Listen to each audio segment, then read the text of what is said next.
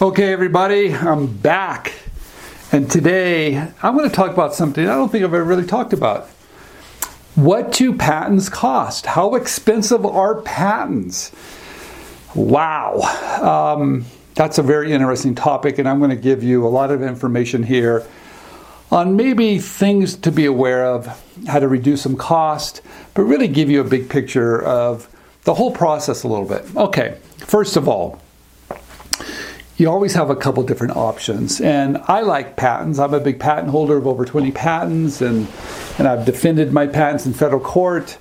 I like patents. I don't think you need a patent on every idea that you have, but when you decide that you have an idea that should be patented, the first step is to file a provisional patent application, in my opinion. Now, realize I'm not going to give you legal advice because I'm not a patent attorney, but I'm going to give you business advice on what you should do. So for me, this is what I do. If I have an idea that I think that warrants to file a patent, that maybe having a patent gives would give me some benefits, maybe from protection, maybe it's easy to license it, maybe I'm working with a large company, maybe I want to raise money, but I want a patent. So I make that determination. But first, before I file a non-provisional patent application, I'm going to file a provisional patent application. It's called a PPA. And that's really kind of inexpensive to do. You could do it yourself, which I do, because I think I know how to write these pretty darn well. Or you could hire a patent attorney or patent agent to write one for you. Regardless, you have to do a lot of the homework yourself to really do it right. And I'm going to talk more about how to do it right. But what does that cost? Because this video is all about what do patents cost and are they expensive? Yeah, they are really expensive. And there's things that you can do to reduce some of that cost. So one of the things you can do to reduce that cost, learn how to file a provisional patent application yourself. And guess what? If you do it right and learn how to do it, not only will you save yourself money, but you'll probably do a better job. All right. So that's really the first step. And that first step you can do. We help people do it at InventRight. We have a program called Smart IP, which is designed to make sure you do it and do it in such a way that it really has value. But what I like about it, it gives you 1 year of patent protection. You patent pending status. You could put patent pending on your sell sheet, your marketing material, or even your prototypes. So it's a great first step. It's not an expensive step, but it's a first step to test your ideas and see if anybody really wants it. Now, you know, if you're watching this, that my specialty is licensing. And not every company requires a patent to be licensed, but they would like to have the option to maybe file a non-provisional, maybe have you file it, or maybe they file it, and maybe they even pay for it. But so having a well-written provisional patent application has huge value, and it's really kind of inexpensive to do, although if you do it right, it's going to take you some time. Okay, and time is money. All right, but you can do it yourself. All right, so I have this 1 year. And I determined within that year that, hey, I want to file a non-provisional patent application, and I did a great job with my PPA, and I do want to file for a real, a full-blown patent now within that year, and I decided to go forward. Now, here are some options. I do not believe you should do it yourself. I know there's a lot of inventors that try to do it themselves. I think that is the biggest mistake you could possibly make. You're trying to reduce some cost. That's not the area to reduce cost. That is really highly specialized. And even though you can do it, I would not recommend it. So here are your options. You could have a patent attorney do it, which I have done many times, and I do hire them. Or a patent agent. I use those guys too because they do a great job. But they only do a good job if you give them the right information. And that's why I keep on telling everybody, you can do this, but you have to do it correctly. Okay, so now I have these two options. I could hire a patent attorney. I could hire a patent agent. Now, if I'm going to know that I have a big idea and I'm going to have some problems with maybe people infringing and I'm working with big companies, I might go with a patent attorney.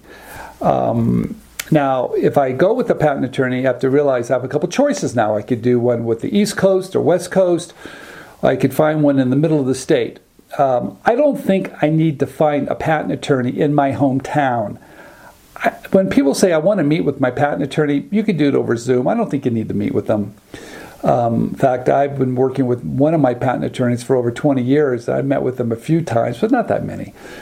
But realize the patent attorneys on the West Coast are going to be more expensive. Patent attorneys on the East Coast are going to be more expensive. Patent attorneys in the middle of the country are going to be less expensive. Why? Just because of cost of living. Oh, that's really simple.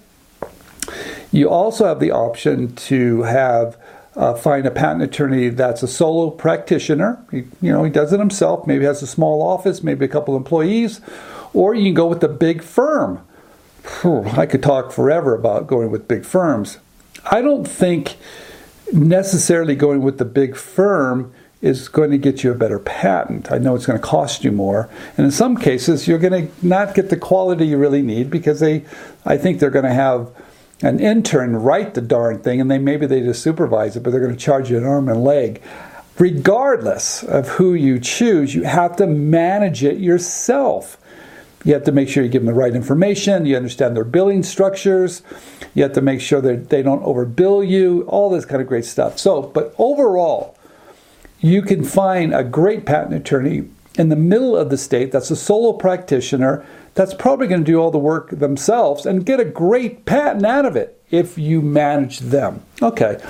But I do, like I said, I've used my patent attorneys. They're over on the West Coast, Silicon Valley, very expensive, do a great job.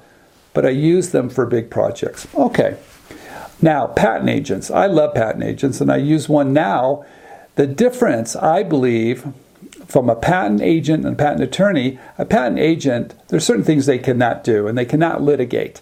But are they qualified? Yeah, they're qualified, and some of those guys are darn good. I use one, and the quality is spectacular, but I'm still managing them. Okay. So what about costs? Let's talk about that for a minute. If I use a big firm, and I have used a big firm before, my patents cost about $25,000. That's the whole thing. That's office actions, filing it, doing the drawings, and getting it issued. That's everything is about $25,000. And realize that those patents that I spent $25,000 on probably have over 25 claims. They're pretty extensive, and they're just expensive. Now, I can use a patent agent, and if I give them the right information, and if I know their work is really good, I can probably get some really good, a very good patent from him, maybe for, under $10,000, let's say. So that's another option.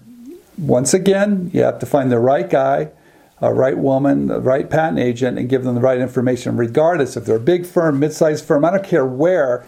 You have to give them the right information. So the range I've seen from a good patent is anywhere from $10,000 to $25,000. Pretty big range.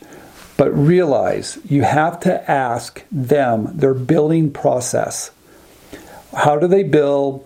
What's included? But make sure you understand how they work. Make sure you understand it includes office actions. Sometimes they don't tell you that.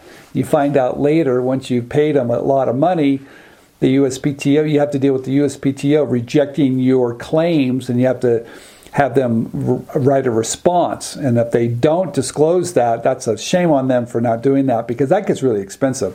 Heck, you could spend $2,000 to $3,000 on each office action, and that could be 3 office actions. So you could spend an extra $7,000 to $8,000 just replying back to the USPTO once you've actually filed your patent. Okay.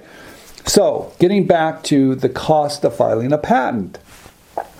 I said at the very beginning, filing provisional patent applications is not very expensive. But once you file that non-provisional application, it gets expensive. So you have a couple different options. But the range is from $10,000 to $25,000. You can work with someone local. I don't think it's necessary.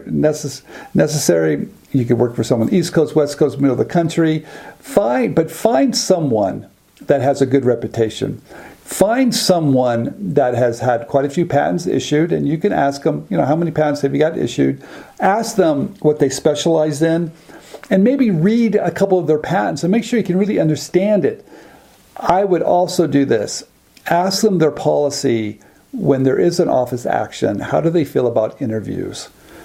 I believe, like I said, those interviews, those office actions that you have to reply back when the USPTO gets your application and starts to find that prior art and starts to say why your patent should not be issued, you got to reply back.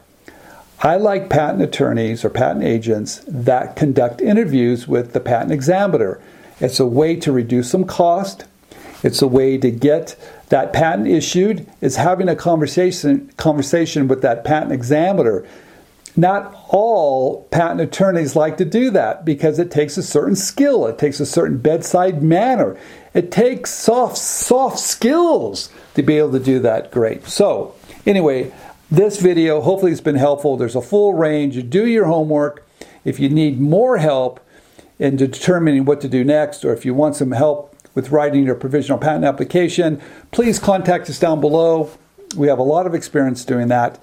If you want any recommendations of who to work with from patent attorneys, we can help you with that too. This is Stephen Key. Thank you for watching this video. Be smart, be frugal, and get the patent you truly need, and make sure that when you do file for that patent, there's a reason why you're filing it, because they are expensive and you want to do it right. Stephen Key. Subscribe down below. Thank you for watching this video.